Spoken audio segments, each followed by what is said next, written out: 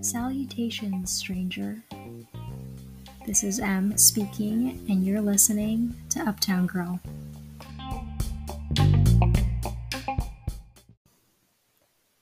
Hello, party people. We are back with episode 2. I'm your host, M, and you're listening to Uptown Girl. So, let's just start off and break the ice with the Real Housewives of New Jersey premiere that aired, I think it was like last week now. I'm excited, with the fact that, Salt Lake City OC is, currently airing right now. I was really excited about Orange County just because Heather was going to be back. She was one of the old timers, you'd say. And she just got really annoying really fast. So I was like, I knew that New Jersey is going to bring it consistently. And let me tell you, this first episode did not let us down. Thought it was pretty cute.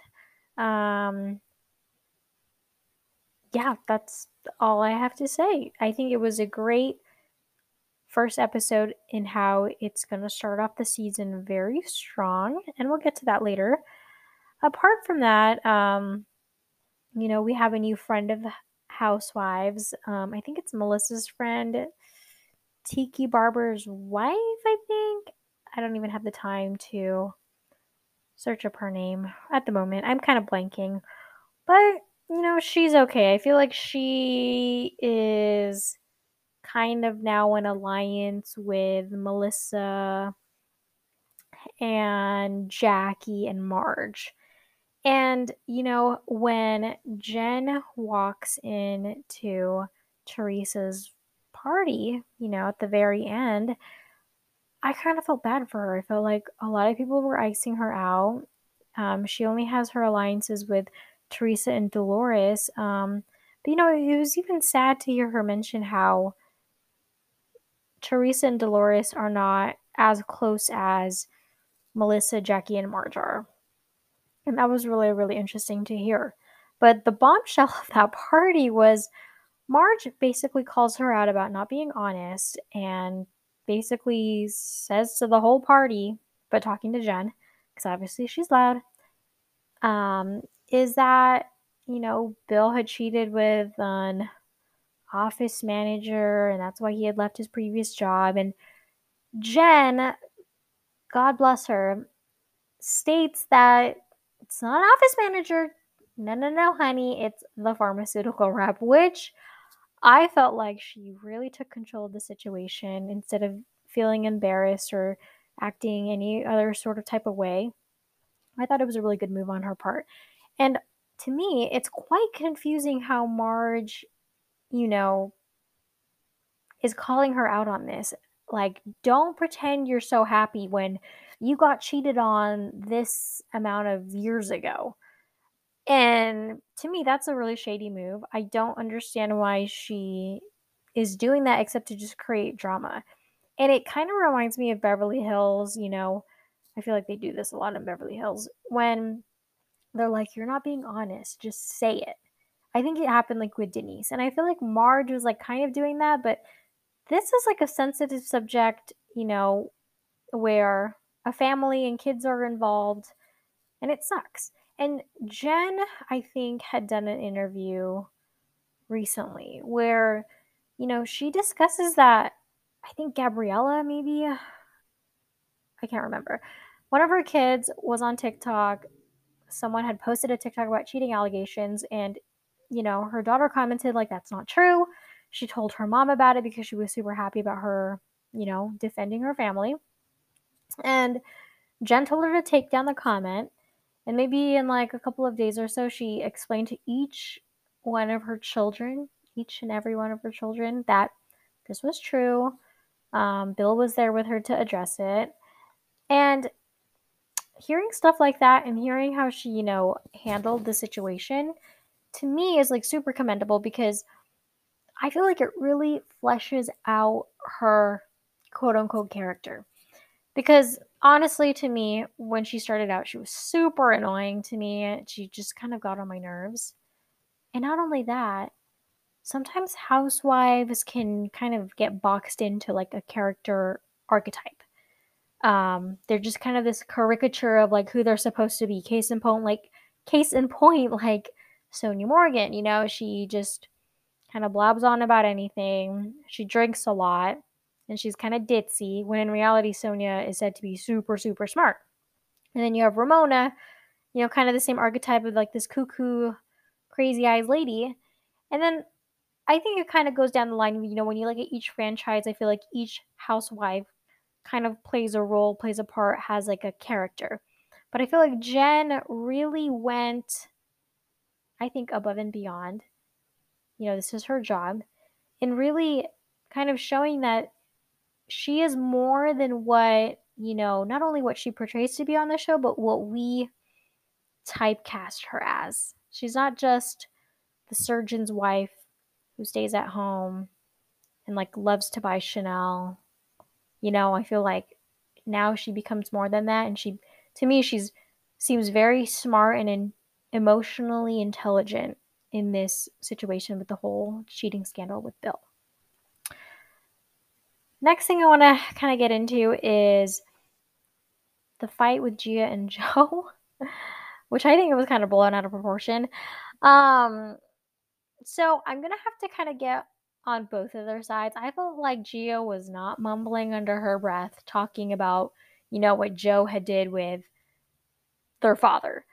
And I feel like Joe Gorga was, kind of in the right. He's defending their family, and, he has these opinions about Joe Judice, but they're kind of like correct.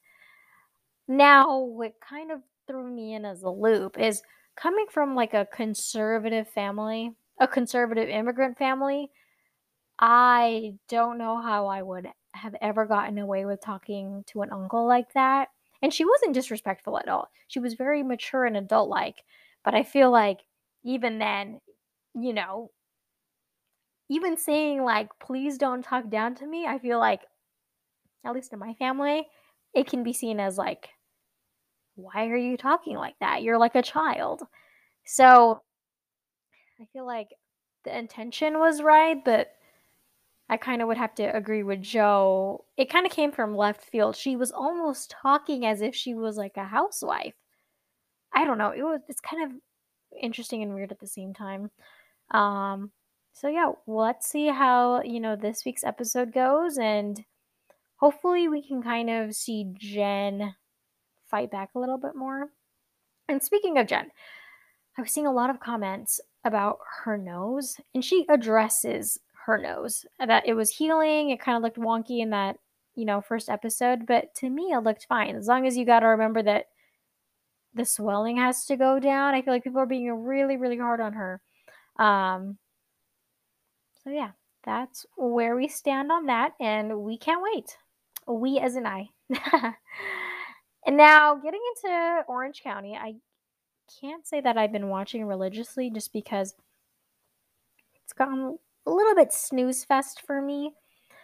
But I think the last episode that I had, left off on was they had gone to like Cabo or Mexico. There was a situation at the sweat lodge where Noella had like passed out. She was like breaking down.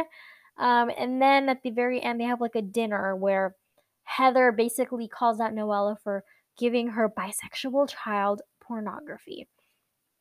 And, Noella says, Heather's white fragility, yada, yada, yada. It was really interesting for me. I mean, I'm not a mom. I can't really speak for a mom's perspective and, how Heather felt about this gift being given to her child. But Cards Against Humanity, for one, is widely popular. You're not necessarily, 18 and over and playing it, people in high school play it. Not only that, I feel like Noella had tried to explain that, She just bought the gift on Amazon, just kind of gave it to Heather's kid, and didn't really look into it. And if you're buying a gift from someone that you buy online, I mean, I'm not going to ruin the packaging and like try to vet out, what's in it. If it was like a 6-year-old, maybe I would be a little bit more careful, but people kind of just slip up. And I think Noella didn't really truly, apologize to Heather because I feel like she feels like everybody's already kissing Heather's ass. And B, I don't know, I feel like Heather just has like a very hoity-toity vibe. And I would totally feel the same way. It's like, here's your apology, just take it, and I'm not going to say it again. And I feel like if she maybe had like a closer connection to Heather, like she does with Shannon, maybe she would have tried to give a little bit more effort when apologizing to Heather. But honestly, I don't know how I'm really feeling about Heather this season.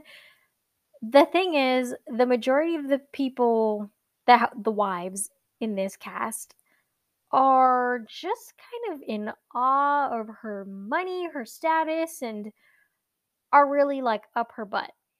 And why she was so entertaining in previous seasons is, she was going against the likes of Kelly Dodd, Tamra was there, and you had these very volatile people who really didn't give a F about, Heather's house and her business room with the podcast and her face all over it. It's super weird, but yeah, and I feel like we need a very strong antagonist to go against Heather, or else this whole season is just going to be everybody kissing up to her, and that's not going to make good television. Now, kind of straying away from Orange County, the new season, or this season, is a previous housewife that was on there, Elizabeth Vargas, as you guys may have heard. Really, really sad. I think this last week there were police officers, or maybe even the SWAT team at her house in Newport Beach. A new ex-boyfriend was trying to extort her. He like barricaded himself along with her in the house, was I think even threatening to kill her, or like, she's not making it out of the house alive, and huge ordeal. It was reported by TMZ. Now, though, she's safe and out of there. But oh my gosh, so scary. For one, I feel like she's been through a lot, and I just cannot believe that, something like this is happening to her. But also, I heard that this ex-boyfriend of hers wasn't the one that we saw on the show. It was like someone else, maybe even younger. Um, so yeah, I feel really, really bad for her. But the scumbag of the day, I guess Kelly Dodd had posted this on her Twitter or something, of like Elizabeth's like street, or the beach pier where her house is like in front of, and like kind of like reported that it's closed off. And it's just really weird that Kelly would do that. I feel like she's kind of itching to be in the spotlight, or continue to be in the spotlight, but really, Kelly, we're kind of tired of you at this point. Please take a back seat. Next up on our docket, we have Summer House. I'm just gonna touch on season 4 because I'm, rewatching or finishing up season 4, but I'm also simultaneously watching the newest season, and we'll get into that later. But I'm at the episode where they're kind of debating on kicking out Jordan and Jules, or one or the other, and that is the most confusing part to me. So I thought that, when you are on the show and you're staying in the house, you're like kind of like a cast member. And I wouldn't really say like, oh, sorry, I think you might have heard something from outside. Sorry about that. But gosh, where is my train of thought? Was that you're friends with like the main group, and then you're also like a cast member. So Hannah had brought Jules in, and my dog, and trash cans are in the background. But oh my god, I cannot even think.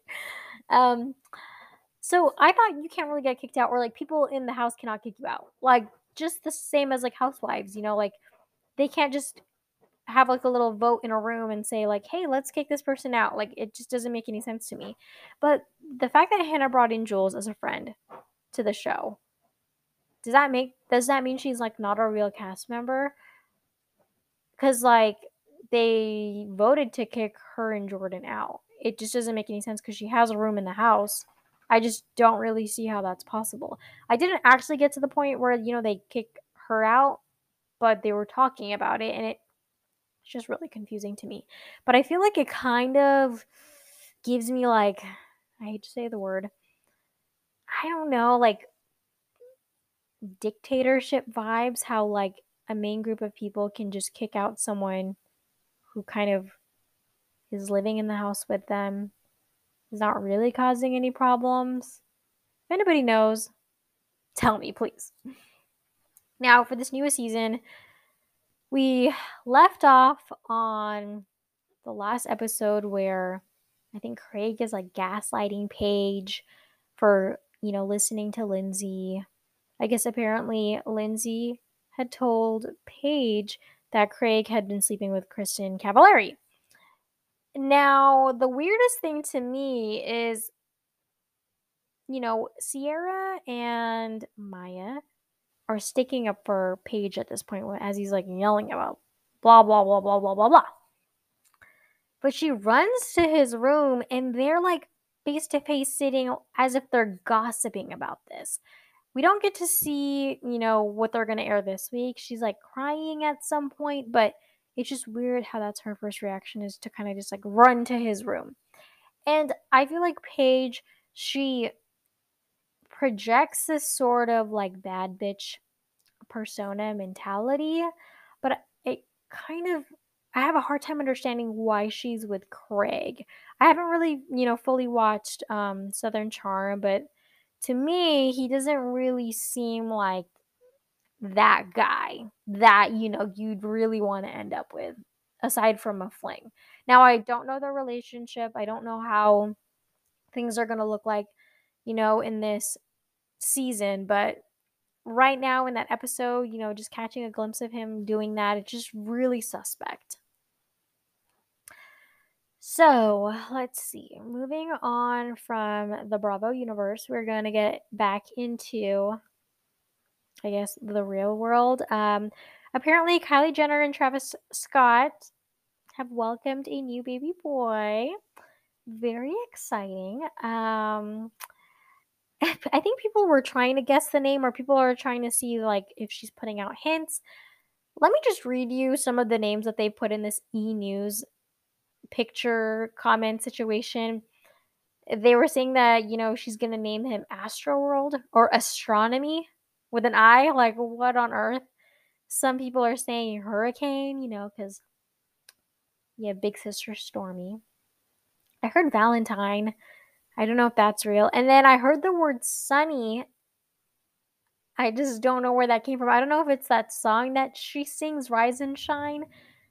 But who knows? We'll see if she, finally drops an official reveal. Next up on our list is, let's see. I think that's pretty much it for pop culture news. I do want to bring up two movies that I heard that are coming out. So, Cheaper by the Dozen, I guess, is getting a new remake in Disney Plus. Love that show. There's like a real Cheaper by the Dozen, I think, with like Hilary Duff, and then there's like a spin-off of Cheaper by the Dozen with like Dennis Quaid. Anyways, I love those kinds of movies, where you have like a ginormous family and like they live in a house and the parents get together, like very Brady Bunch. I love it. But Gabrielle Union is going to be the mom, and then I think Zach Braff is going to be the dad. Love Gabrielle Union. Very weird partnership with Zach Braff. Definitely she would not be with him in real life. So I'm still excited to watch it, but interesting couple choice. The next movie that I wanted to bring up, I don't know how you guys feel about this. I've been seeing previews of it, but it's J-Lo's new movie with Owen Wilson. Also a weird movie coupling. I think it's called Marry Me, and it's supposed to come out in Valentine's Day, but I just cannot get into the premise of the movie. And it's basically like she's supposed to be marrying this dude that she's been with, who obviously got caught cheating on her. And I think he was supposed to like ask her, or they were supposed to get married at like some sort of concert show. And then she's like super sad because it's like, oh my gosh, my boyfriend's cheating on me. I'm gonna break up with him. And then she sees like a poster that Owen Wilson is like carrying, and it says "Marry Me." And then she's like, okay, let's get married. But my biggest like ick, I guess, with the trailer is she looks like she's playing herself. Like this is J Lo. I don't know what her name is in the movie, but this is J Lo. This is like extra diva, fabulous, performer J Lo. And it's like, what is the point of that? I don't understand. And so like the fact that she's playing like this like mega superstar singer to me is really weird. I feel like they kind of should have put an actress who is not a performer, like singer, a superstar, as the lead. So I don't know. It's just this weird like inception moment that I feel like I'm having when I'm watching the trailer. But I don't know. Maybe it'll be a good movie. We'll see. I don't think I'm gonna watch it, but maybe one day when I'm feeling, super bored, I'll give it a try. So let us segue into a little bit more serious topics.